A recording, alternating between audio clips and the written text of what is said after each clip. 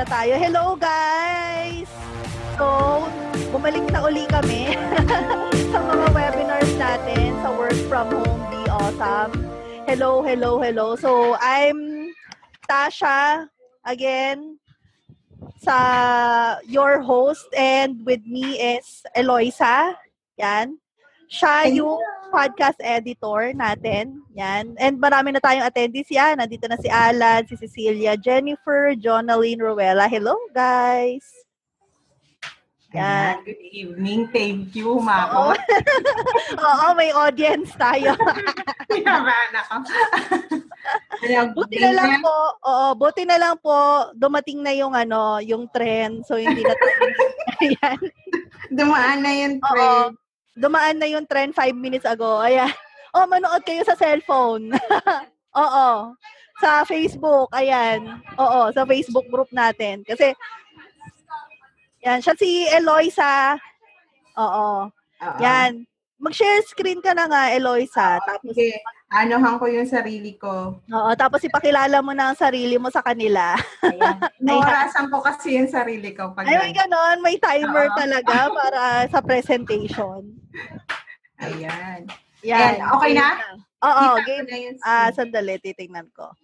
Ayan, okay, nakita ko na yung screen mo. Ganda naman. Yellow na yellow. Hindi ko favorite. Nako. Oo, yellow. Good evening sa mga attendees ng Work From Home Be Awesome na webinar. So, for tonight, ako ang bisita ni Tasha. Ako si Eloisa. Bisita sa bahay. Dapat palagi kitang bisita. Sabi ko kay Luis maglo-launch tayo ng podcast. Oo. Ayan. Sige, ano ba tawag dito? Ako si Eloisa. Paano ba elevator speech ko?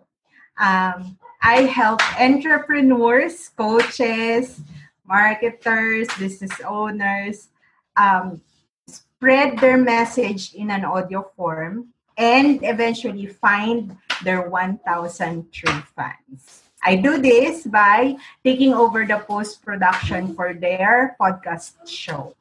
So, yun ang aking elevator page. Tapos, ayan, gayahin nyo.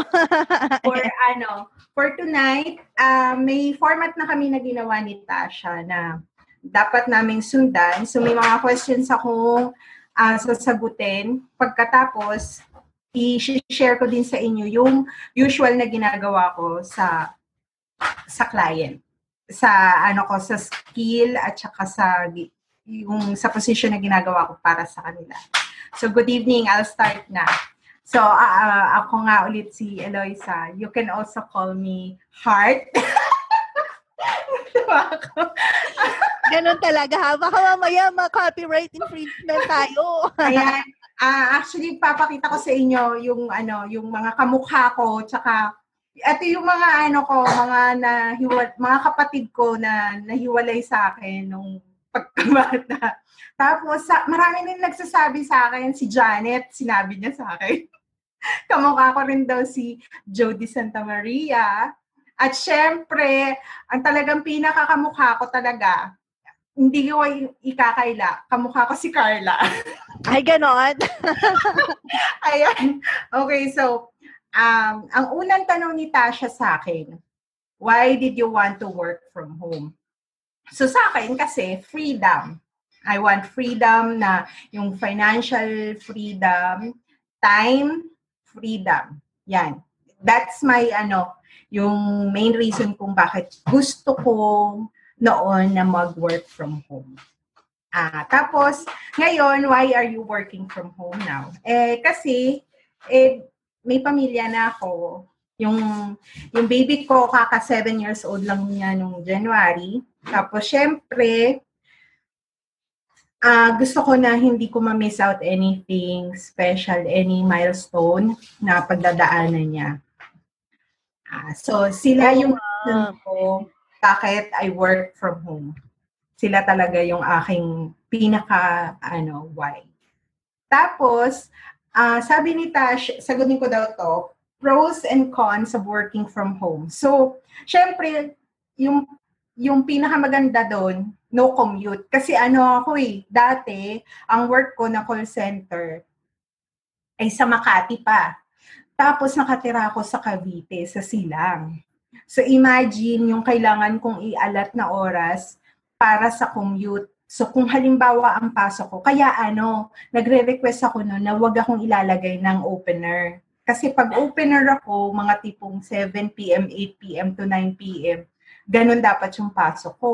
So dapat alas 5 pa lang nakaalis na ako ng bahay para hindi ako malilate. So lagi ako nagre-request na baka pwedeng mid-shift ako para kung halimbawa 12 a.m. yung pasok or 11, kaya nang ibiyahiin ng 3 oras. Unlike kung babiyahe ako ng ng 4 hanggang 5 oras para lang makapasok ng hindi late. Tapos, yung own working environment. Kasi nung nag-work ako sa call center, ang daming bawal. Bawal yung... Mahilig ako sa lotion. Alam nila, Joanna yan, nila Ann. Mahilig ako sa lotion, sa alcohol. So, kasi maani yung kamay ko parang, ewan ko, naiilang ako ng hindi malinis yung kamay ko. Sa call center, kailangan clean desk lagi. Tapos, hindi ako makapaglagay. Oo, bawal magdala ng wallet. No? Oo, diba? Bawal. Tapos, kaming arte. Hindi pwedeng kumain, ganyan. So, syempre, di ba kumpanya yun nila? Hindi mo naman yun pag-aari, yung building na yun. So, susunod ka lagi sa kagustuhan nila. Unlike dito, nung nag-work from home na ako, lagi na ako may tabing lotion. Ito, nabili ko kay Joanna, yan. Lagi ako may tabing lotion, tapos yung mga yung rosary nasa tabi ko. Ayun, Human Heart Nature. Ayun. Pakita mo, baka maging sponsor natin sila. Wala akong Tapos yung mga santo ko dito, si Mama Mary, nandyan, tsaka yung rosary. So sa akin, nare-relax ako pag naandyan sila. Tapos, syempre, yung more time with the family. Most of the time, si Ayumi, katabi ko siya, yung anak ko, katabi ko siya kapag nagtatrabaho ako. Kasi mahilig siya mag-drawing. So every time na nagdo-drawing siya, lagi lang siyang, kaya nag-work ako sa malaking table, tapos nandito siya sa tabi ko habang nag-work ako. So at the same time, nag-uusap kami, tapos parang within reach pa rin ako. Yung hindi niya nararamdaman na na wala ako sa tabi niya. Pero ano ba yung cons of working from home? Syempre yung income is not secured. Bakit? Kasi freelance Diba? Dito papasok yung ano bang klaseng work from home ang pinapasok mo? Kasi di ba may iba-iba yan? May remote worker, yung remote employee, yung kung makikita nyo yung My Odesk ba yun? Or basta yung... May Outdesk yata. Ayun, may Outdesk. Tapos di ba meron silang... Tapos may makikita din kayong mga post sa mga Facebook groups na sinasabi na kailangan naka-online kayo at this time, tapos Monday to Friday, tapos may ganitong parang ang format nun is remote employee ka. Empleyado ka pa rin, susunod ka pa rin sa gusto nila. Sa terms nila, tapos sa rate yung rate is not negotiable kasi ang rate nila is fixed. Pero ang kagandahan nun, nasa bahay ka. So parang nag-call center ka sa bahay. Either chat ito or voice.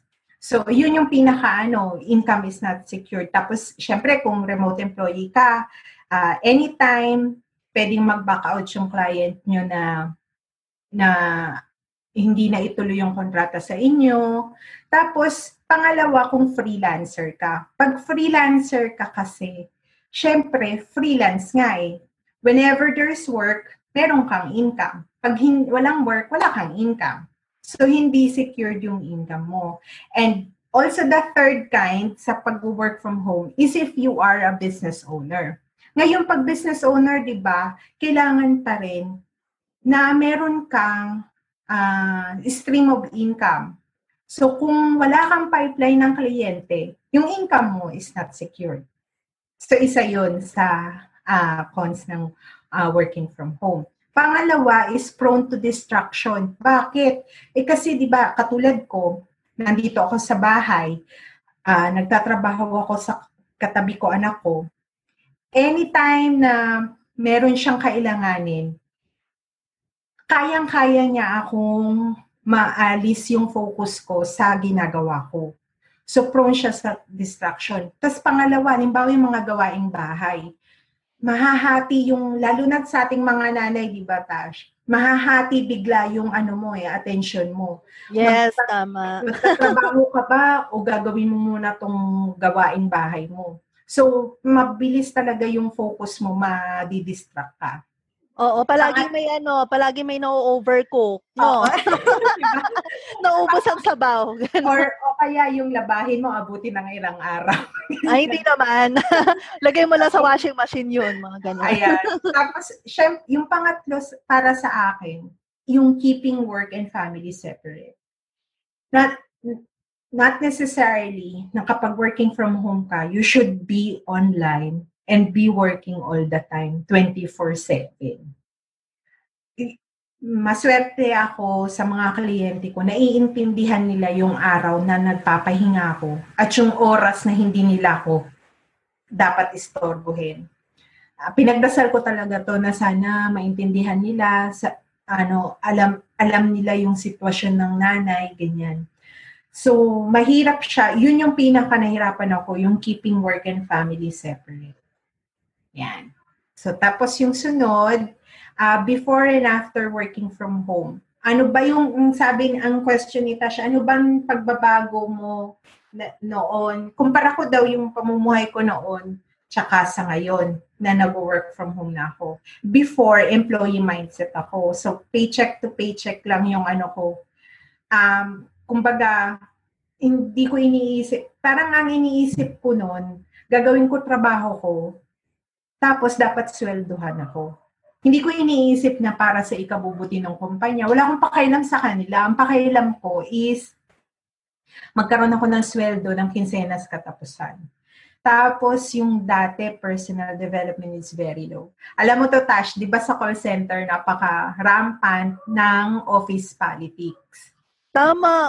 Di ba? At ako, isa ako sa parang hindi yata naging maganda yung yung pag-iisip ko sa mga kapwa ko kasamahan sa trabaho. Na iniisip ko noon na kaya na po promote kasi pabibo or sip-sip. Pero hindi pala. Meron talaga tong mga ito na ginagawa na hindi mo ginagawa. Kaya mas nauuna yung growth nila. Kaya na po promote sila ng Siguro added factor na yung ka-close mo yung mga management, pero most likely hindi sila pabibo. Oo, hindi mo lang siguro nakita. No? Mas gusto lang talaga nila siguro kesa sa iyo. So, ang isip ko nun, hindi na ako magpapapromote kasi hindi naman ako paborito niyang manager na yan eh. Ganon lagi yung isip ko. Tapos, yung thoughts ko are clutter. Kasi, wala akong end goal eh. Dahil nga yung personal development ko is very low. So, wala akong iniisip na kapupuntahan. At tapos, employee mindset pa rin ako. Wala akong growth or abundance mindset na naiisip ng mga time na yun. Basaan sa akin, sumusweldo ako. Tapos, pero after nito na nag-transition na ako from working from home, naintindihan ko na kung paano ba talaga ang ang kalakaran sa pag-work from home. Siyempre, ngayon, travel is easy na. Hindi na ako magpapaalam sa sa mga dati kasi nung nagtatrabaho ako, pahirapan talaga magpaalam. Oo, sa mga boss. Tsaka mag-a-attend ka lang, di ba, ng school programs. Na pahirapan pa yan. Oo, pahirapan pa. Kailangan pa ng approval, ganyan. Oo. Tapos, ngayon, pansin ko sa sarili ko, yung personal development ko very high na. Hindi na ako masyadong nag-iisip ng masama sa kapwa ko. Lagi na ako nag-iisip ng ano pa bang pwede kong magawa para makatulong. Hindi lang sa kliyente, pero para dun sa mga taong nanghihingi ng tulong sa akin. Kasi, ganun din naman yung nakuha ko nung time na nagsisimula ko. Yung nakuha ko sa'yo, di ba, Tash? So, sabi ko, isip kano ko kaya mababayaran si Tasha ng katulad ng oras na ginugol niya sa amin para kung makatulong para sa marating namin yung ganito naming posisyon. Tapos, may ganun. sure pa naman. Tapos ngayon, na-achieve ko na yung freedom that I want. Kasi time freedom, flexible naman lahat ng ng mga kliyente ko. Pagkatapos yung hindi na ako gaanong natatakot na may mangyari sa akin kasi alam ko secured naman, inuna ko talaga yung sarili ko para maisaayos yung mag-ama ko. Ayan. Tapos, ano po bang sunod na inanan? What work do you do now? Ako ay isang Ako ay isang podcast management expert. Ano ba yun? Oo nga, ano ba yun? Diba? Ano ba yung podcast na yan? Ano ba yan? Una sa lahat, ano ba yung podcast? Yung podcast is parang online radio. Kasi dito sa atin, parang pansin ko, wala pa hindi pa nape-penetrate yung ganitong platform. Kasi more on videos pa tayong mga Pilipino. Yun yung pansin ko. Pero kaya nakikita ko talaga ang podcasting dito sa Pilipinas is going to be a very bright future for the mga content makers dyan. Tapos, ang ginagawa ko is from iba-iba. Kung ano ang demand ni client. Let's just say, ano lang siya, ang gusto. Pero ang nito, ang tawag dito, ang talagang scope nitong nitong trabaho na to is podcast production talaga, post-production. After mag-record ni client, ikaw nang bahala. Halimbawa, kailangan ng editing. Ano ba ang ginagawa sa editing? Sa editing, hindi lang to basta copy-paste ka ng intro-outro, ilagay mong template doon sa Adobe Audition or sa Audacity. Hindi. Kasi dito, isa sa alang-alang mo, yung kung paano palalabasin na matalino yung kliyente mo. Hindi pwedeng parang engot siya na sasabihin na, kasi, you know, and nasa responsibilidad mo bilang podcast editor na pagka pinakinggan siya ng listener niya, na ang galing niya talaga, expert talaga siya. So yun yung yun yung pinakatrabaho mo as a podcast editor. Tapos isa pang scope sa podcast management is ikaw yung nagawa ng show notes. Ano ba yung show notes? Para ba itong vlog? Hindi, magkaiba sila kasi yung vlog, iba yung niya iba yung composition niya. Pero yung show notes, pwede mo siyang i-upload as a blog post, as a parang siya, added support para dun sa audio or episode ni client. Para saan? Bakit kapag gagawa ng show notes, nagsasalita na nga yan, pakikinggan ko na nga yan hindi ko na nga yan, bakit ko pa aanuhin? Ba't bibigyang importansya ko pa yung show notes? Kasi hindi laman lahat ng tao, makikinig agad lahat, makita lang yung title mo Pag sinabi mo sa kanya, punta ka dito sa website ko, doon yung pagkakataon mo na i-showcase yung kliyente mo para doon sa magbabasa. Tapos, para yung magbabasa ng show notes, sasabihin niya, naku, aabangan ko yung susunod na episode nito. Ang gagawin niya, magsasubscribe. So, yun yung pinaka main job mo as a show notes writer. And then third, is yung social media. Siyempre, hindi naman yan pag nag-hit siya ng record, inedit mo, gumawa ka ng show notes writer, tapos na doon. Hindi. Siyempre, tutulungan mo siya kung paano mo siya mapapasikat. Paano mo mapapalawak yung yung reach niya. So, sa paanong paraan? Gawaan mo siya ng quote card, yung mga quotes, yung gagawa kayo using Canva. saan nyo kukunin yung mga quotes? E di syempre dun sa sa episode. Merong mga time dyan na magsasabi siya ng mga magagandang salita talaga na parang catchy sa atin. Tapos from there, pwede nyo gawan nyo ng image, pwede nyo gawan ng caption. Tapos ika-capture nyo yung ideal listener nyo. Other than the images, meron pa kaming isang ginagawa nila Jo, nila Se, yung audiograms. Yung kung makikita nyo, kung sa Instagram ito madalas yung mga may waveform, tapos may mga caption. Minsan, gagawa rin kayo ng ganun para sa kliyente nyo, para pang-push ng promotion ng episode. Tapos, ano po bang ginagawa ko? Siyempre, responsibilidad ko ang i-publish yung kanyang episode sa lahat ng podcast directories na pwede naming paglagyan. So, ikaw yung magpa-publish lahat doon. Coming from the podcast host. Yung RSS feed, kailangan isasubmit nyo doon sa mga podcast directory. Mamaya explain ko sa inyo ano yung podcast directory kasi nag-request si Tasha ng tools. Papakita ko sa inyo kung ano yung madalas kong gamitin na tool.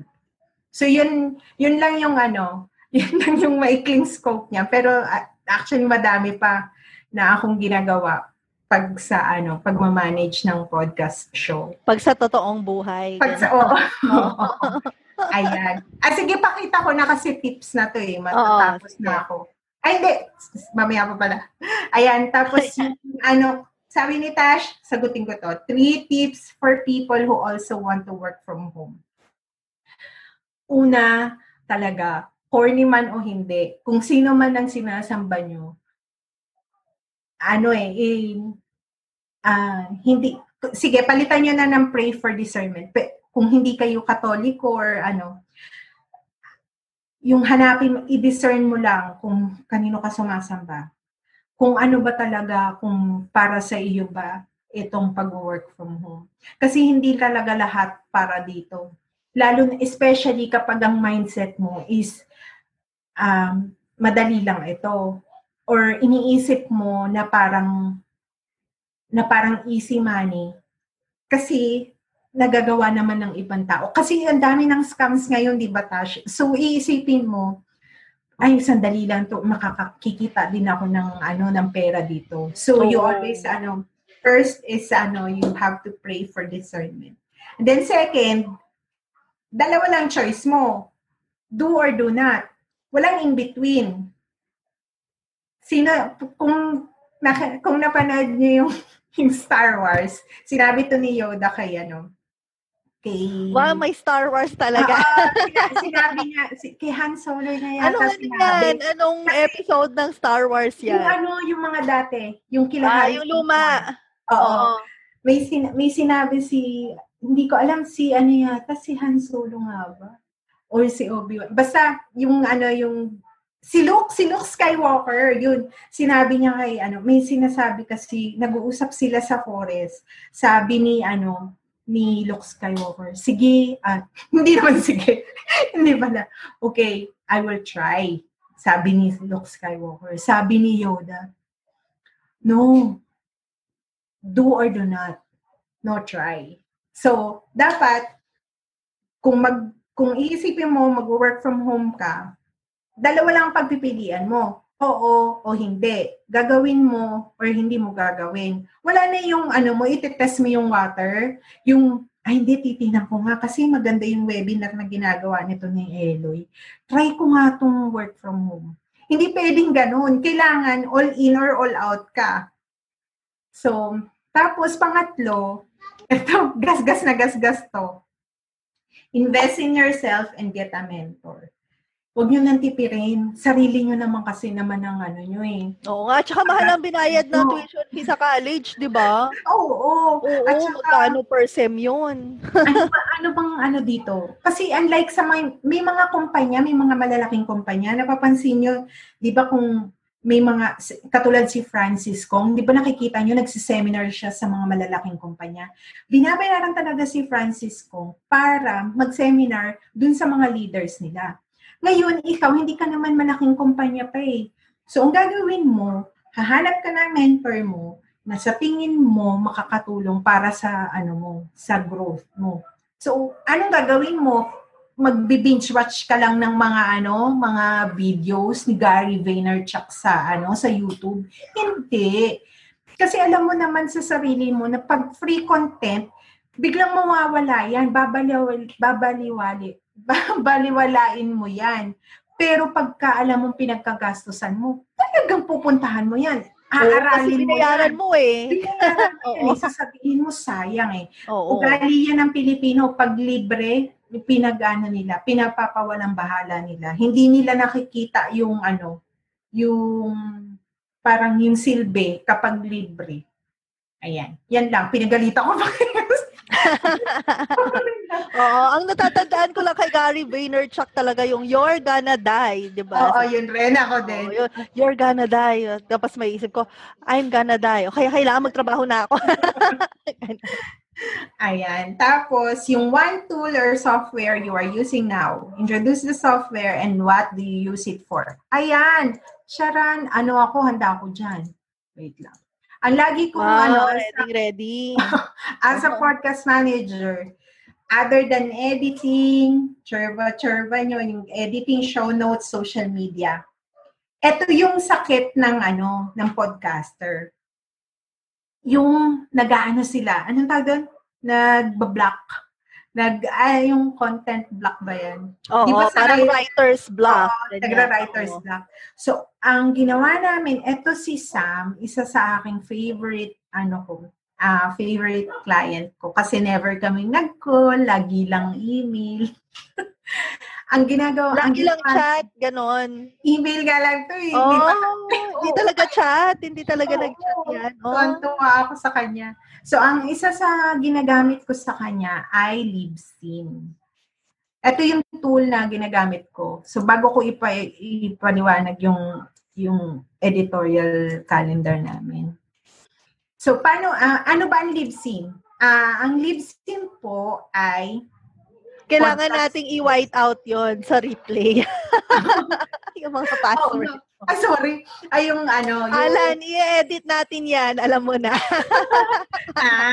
Tapos, lagay sa YouTube. Lalagin ko, tapos mag-a-unshare. Itago mo muna. Sige, paano ko ba ito? Paano ba? Mag-stop share muna. Stop share muna. Pause ba or stop? Pwedeng pause. Sige nga, try mo nga pause kung makikita pa rin namin yung Ayan. Screen mo. Kita nyo pa din? Sige nga, galaw-galaw ka. Ayan, wala na. Ayan. O sige, habang naglalagin ako sa kanyang podcast host, ano ba yung Libsyn? Tatanong nyo. Ito po yung podcast hosting ng aking kliyente. Ito po ang isa sa pinakasikat na bahay ng mga podcast, ng mga show. Anong ginagawa nito? Ito pong Libsyn ay siya yung pagkukuhaan nyo ng RSS feed. Ito yung sinabi ko sa inyo kanina. Ano ba yung RSS feed? Ito yung ito yung language na naiintindihan ng mga podcast directory.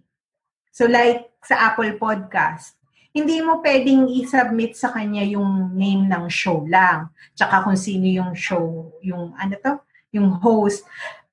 Nire-require nila na kailangan i-submit mo sa kanila yung RSS feed. Ngayon, paano mo gagawa ng RSS feed? Yun po yung silbi ng mga podcast host. Sila yung gagawa nun. May bukod sa Libsyn, meron pang ano pa ba, Tash? Yung Omni Studio. Yung Anchor.fm, favorite ko, libre. Yan, doon natin ilalabas yung podcast natin kay Work From Home Be Awesome. Yeah. Yan, basta yung Blueberry. Mga ganyan. No? Yan. Ayan. Sige, so, na ako magre-resume ayan, share. Sige, so, ito yung namin. Yan. Ito na, so sasabihin nyo, wow, ayan ang podcast stats nyo, yung mga, mga listeners. So. Tapos, siya, paano ko ito ginagamit? Dito ako nagsasabit ng show. Halimbawa, may ipapublish kami ngayong Monday. Paano mag-publish ng show dito? Madali lang. After mo mag-login, punta ka sa content, may drop down dyan. Click nyo lang po yung add new episode. Tapos sa add new episode, dito sa tab ng media, meron po dyang kung nakikita nyo yung add media file, kiklik nyo po yan, tapos lalabas tong pop-up box. At hahanapin nyo yung folder kung nasaan na doon yung audio na ilalagay nyo na episode ni client.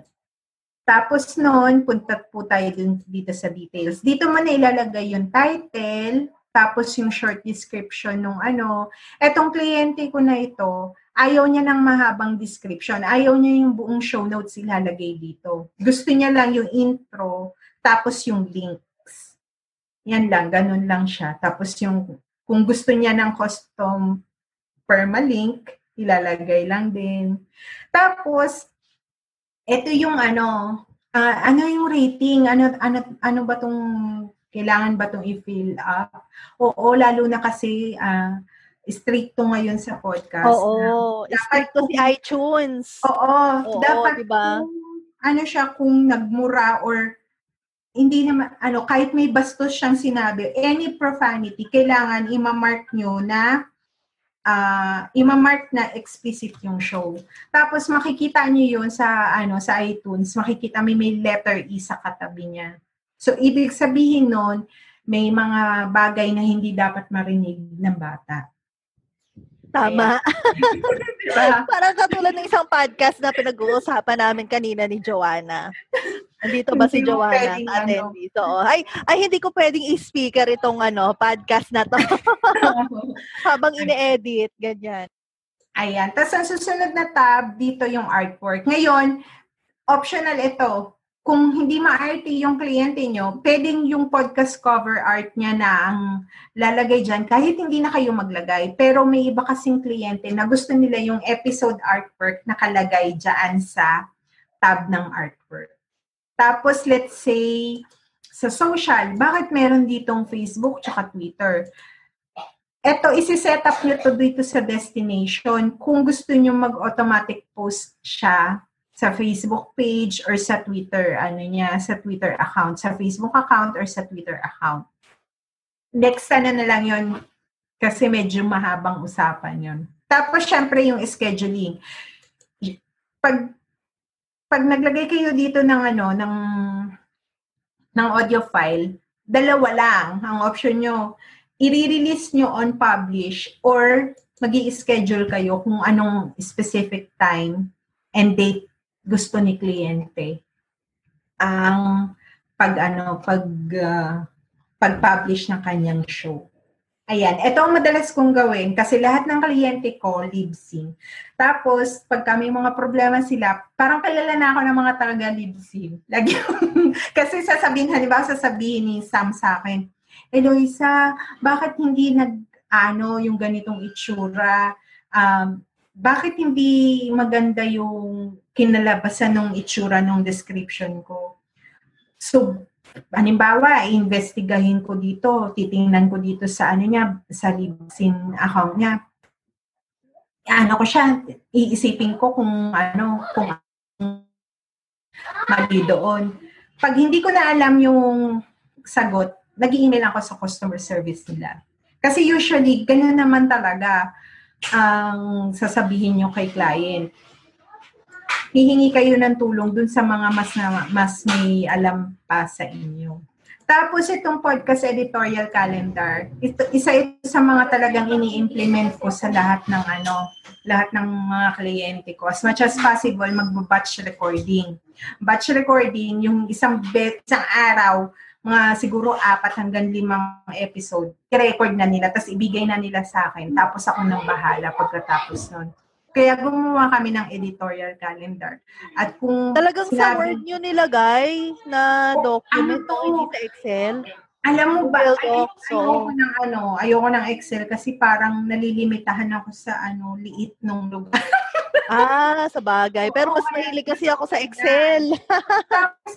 Tapos si Sam, sinabihan ko siya kami, yung project manager Google, Trello, Asana. Hindi, sabi niya, isa to sa mga kliyente na may talaga siya, hindi siya sanay nung ganon, yung mag-aasana pa kami. So, ang namin, ang communication namin is through email, tapos ito lahat, nasa Google Docs, saka sa lang. Yan lang usually yung ginagawa namin. Yan. Pag nag-batch recording siya, isang tina mo, January 26, sinabihan ko siya, kailangan sana naman bigyan mo na ako ng mga dyan, 3 hanggang 4 na episodes. Oo. So, di ba, pag ginawa ko siya, okay na, hindi na ako, okay na kami, parang 2 weeks ahead na kami, di ba? Kung mag-travel man siya, hindi mapapabayaan ng show. Ayun lang. Ayan, tapos sabi ni Tash, what is your favorite book now? The Daily Stoic. Bukod sa Didake, kasi nagdididake din ako, may isa pa akong binili, yung The Daily Stoic. Kasi kami ni Paps, ni Mick, we practice, we are trying to practice, we are trying to incorporate Stoicism sa pagiging Katoliko namin. Although sabi nila dapat separate, pero ibang usapan na yun. Pero ito yung isa kong favorite na book kasi everyday din to. Para siyang Didake. So, pinapractice ko. Isa kasi sa mga gusto kong mangyari ngayong taon na to is makapagbasa ako ng libro. Maraming libro. Tapos, sabi yung inatenan ko na webinar ni Jomar, inexplain niya na dapat micro goal daw. Wag daw yung big goal. So sa akin, imbis na mag-goal ako ng 1 book per week, ang gagawin ko is 1 book for the year.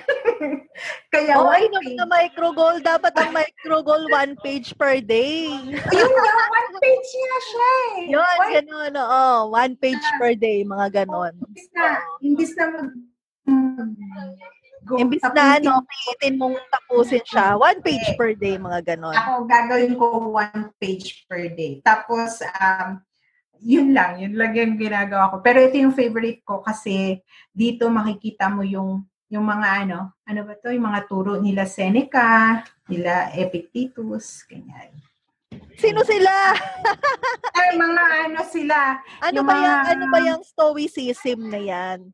Ano pagkakaiba nila ng Buddhism? Ay, Pareho ba yan ng mindfulness? Mga ganon? Hindi. Parang pareho. Pero ito kasi, Tash, kaya ko to nalaman yung Stoicism. Kasi di ba nagpa-fasting kami? Isa sa mga nagsimula ng mga fasting is yan sila, Epictetus, sila Seneca. Nagpa-fasting na sila noon pa. Kasi yung discipline nga is very, parang malaking bagay sa kanila yung mag-instill ng disiplina sa katawan, sa isip, at saka sa gawa.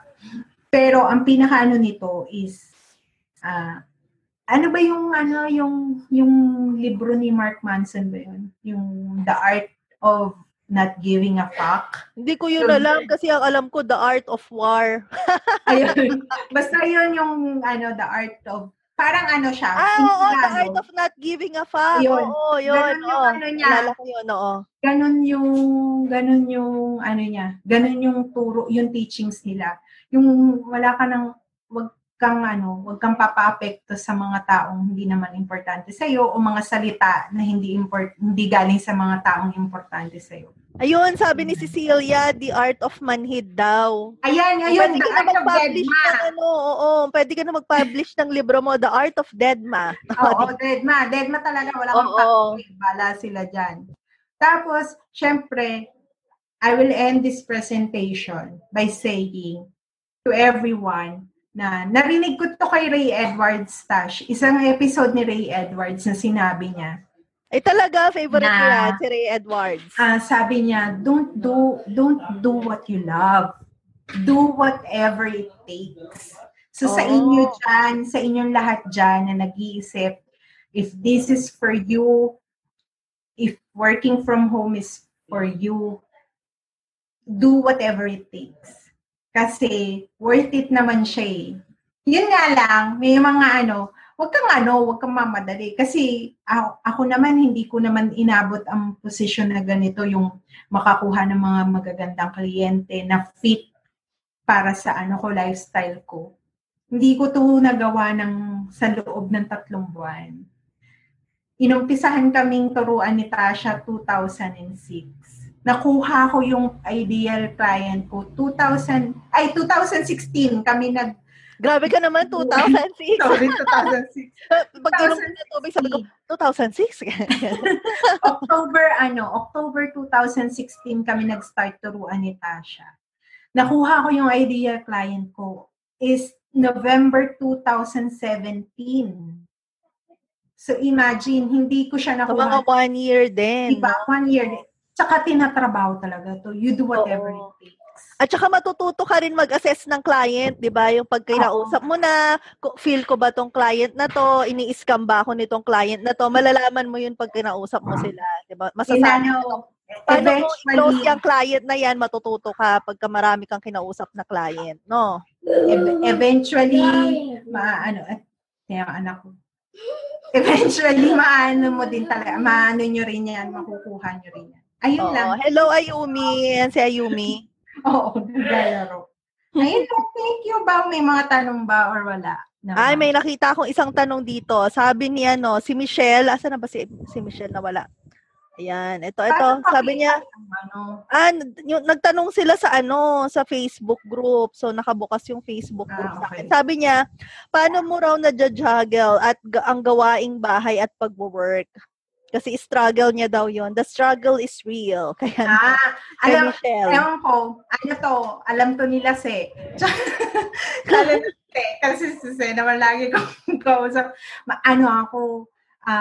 Tasha, pinaka-struggle ko noon ay yung labahin. Kasi everyday ako naglalaba. At kamay. Everyday talaga. Bakit kamay? Gusto mo? Wala lang.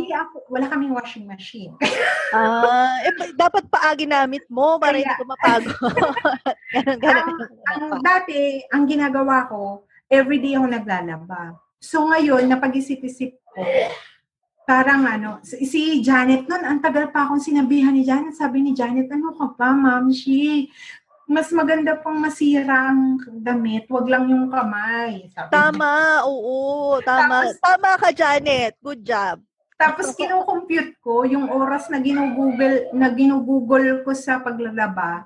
Inaano ko, sabi ko, magkano ba hourly ko? Sabi ko, ganito yung magkano lang pa laundry? Di pa laundry na lang ako. Kaya ang ginawa ko, oo nga. Ang ginawa ko talaga, Tash, is nilet go ko yung mga gawaing bahay na hindi ko gustong gawin. So, paglalaba, hindi ko siya gustong gawin. Lagi na lang akong lagi na lang akong natatambakan. So, na Marie Kondo, gano'n. Oo. Ako. Ano bang tawag dito? Nagpalaba ako. At least pag kinuha ko, tupina, ilalagay ko na lang sa ko, di ba? Oo nga, ready na siya. Tapos napakinggan ko. Ikaw rin alam ko sinabi mo to, yung maglalagay ka ng oras mo.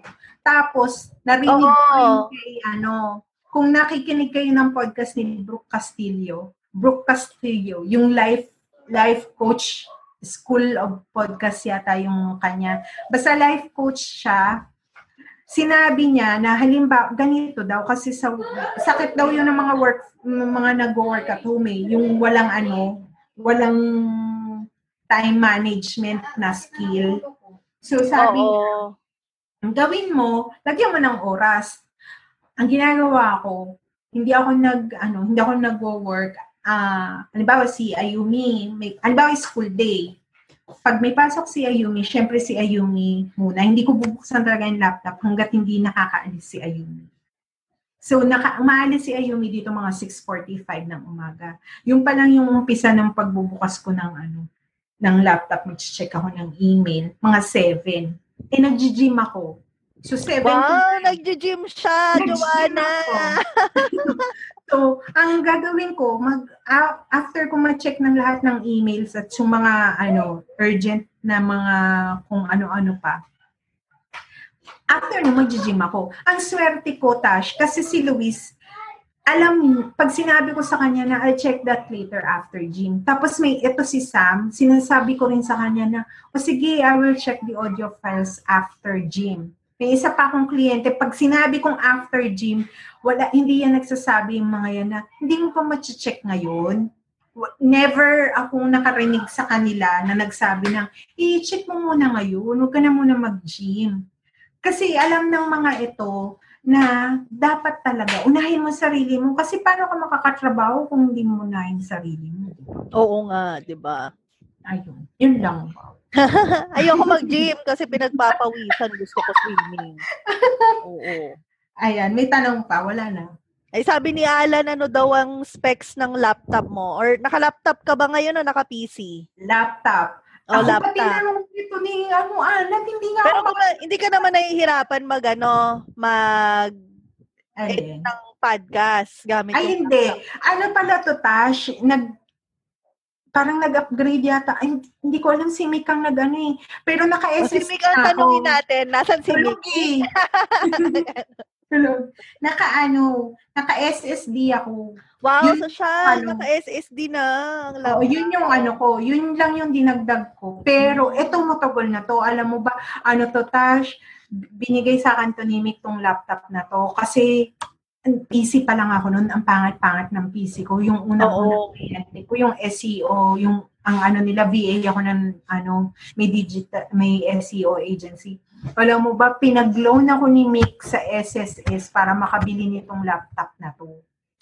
Tama rin naman. Oo, kasi dapat mag-invest ka sa gamit mo eh. Oo, kasi hindi niya inisip na, ang bagal kasi ng PC niya. Oo. So, ang bagal ko rin magtrabaho. So, naisip namin talaga na magbili na ng magandang laptop para bibilis din yung trabaho mo. Tapos makakakuha pa ng ng madaming kliyente. Oo, bibilis na yung trabaho mo. So, dahil mabilis ka na magtrabaho, hindi ka na magcha-charge hourly by package na. Kasi, pag nag-charge ka ng hourly, lugi ka kay client, ang bilis-bilis mo. Kunyari, 30 minutes, 5 minutes lang sa'yo, mga ganyan, no? Ayan. I-promote mo daw yung Value Pod Production. Ayun! Ano ba yan? Cecilia. Siyempre, kaming dalawa ni Cecilia ang founder ng Value Pod Production. Diba? Ginagawa namin, kami ay isang startup. Nangunguha kami ng kliyente na gustong mag-launch at pinapackage namin yun. Ito yung isang way namin para to give back sa lahat na naitulong ni Tash. Kasi, syempre, kung makakakuha kami ng mga kliyente, then we will be able to help others. Diba? Parang ganun yata dapat ang ang mindset mo pag entrepreneur ka, diba? Oo. Kailangan ang is makatulong ka. Makapag-produce ka pa ng maraming trabaho para mas maraming tulong. Multiply yourself daw, sabi. Yes. Oo. Yan, kaya sana i-like nyo yung page namin ni post nyo kasi sa group natin kapag ipa-like nyo ulit. Yan, tapos sabi ni Joanna naman, nung nag-start ka daw bang mag-freelancing, podcast editor ka na daw ba agad? Or paano ka raw napadpad sa mundo ng podcast editing? Sige, ganito.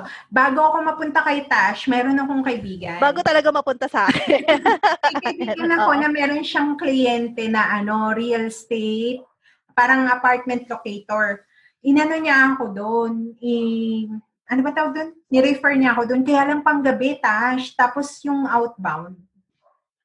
So parang call center ka pero sa bahay, ganun. Pero isang tao lang siya. Hindi siya ganun. So sabi ko parang, tapos hindi naman nag-materialize yung project. Kaya hindi rin ako nagtagal doon. Pero yun yung unang-una. Tapos noon, sumunod si Kayla. Tash, naalala mo, nung ikaw na. Si Kayla, oo. Natatandaan mo nun, Tash, di ba nagbibigay ka sa amin ng mga... Magulo kasi siya. Nagbibigay ka sa amin ng mga practice.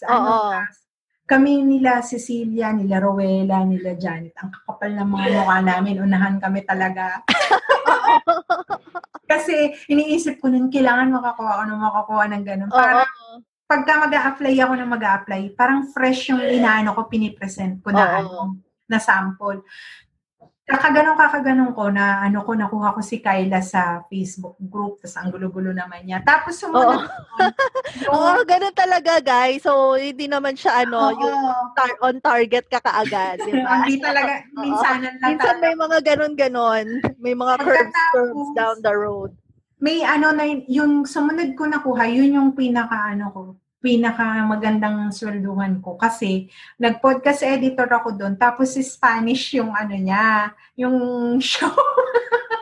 Ang hirap naman yan. So, ang sabi niya sa akin noon, ganito. Kaya sera-sera, mga ganon. Sabi niya, Eloisa, wala kang editing na gagawin. Paki-layer mo lang yung music dun sa salita ko. Kasi pang i-edit ko? Hindi ko nga maintindihan yung sinasabi niya kasi Espanyol eh. Mga yung Monday? Basta mga basta yun, mga ganun. Lunes, Martes. Tapos sila meron silang SEO agency.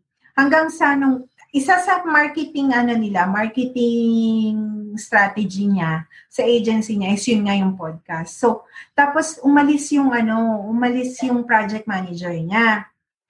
Nilalok niya ako, sabi niya, ikaw, kaya mo bang tuturuan na lang kita ng link building, ganito. Kasi yun yung talagang ginagawa nung project manager. Ayun yung parang ako doon, Tash, parang inabot yata ko ng 9-10 months hanggang sana ni-let go ko na siya. Kasi dumating na yung mga hindi, nagsabay pala sila ni Luis, tapos dumating na yung mga sunod-sunod na ako. Tapos mas masaya ka kay Luis, ganon. Oo, naka-jackpot ako kay Luis, tapos eto si Sam, tapos yung isa si Allison, tapos nagsunod-sunod na sila. Kaya kailangan talaga may let go ka para parang di ba sabi ni Brother Go, you have to say no so you can say yes to big things. Oo. Pero Jo, ang talagang ko, sa lahat ng tinuro ni Tash, ang inaral ko talaga ng IG is yung editing, tsaka yung show notes writing. Kasi hindi ko talaga magets yung WordPress bobo yata kasi gano'n. Mama, I need water. Ayun lang, may tanong pa. Tash. Nakamute ka.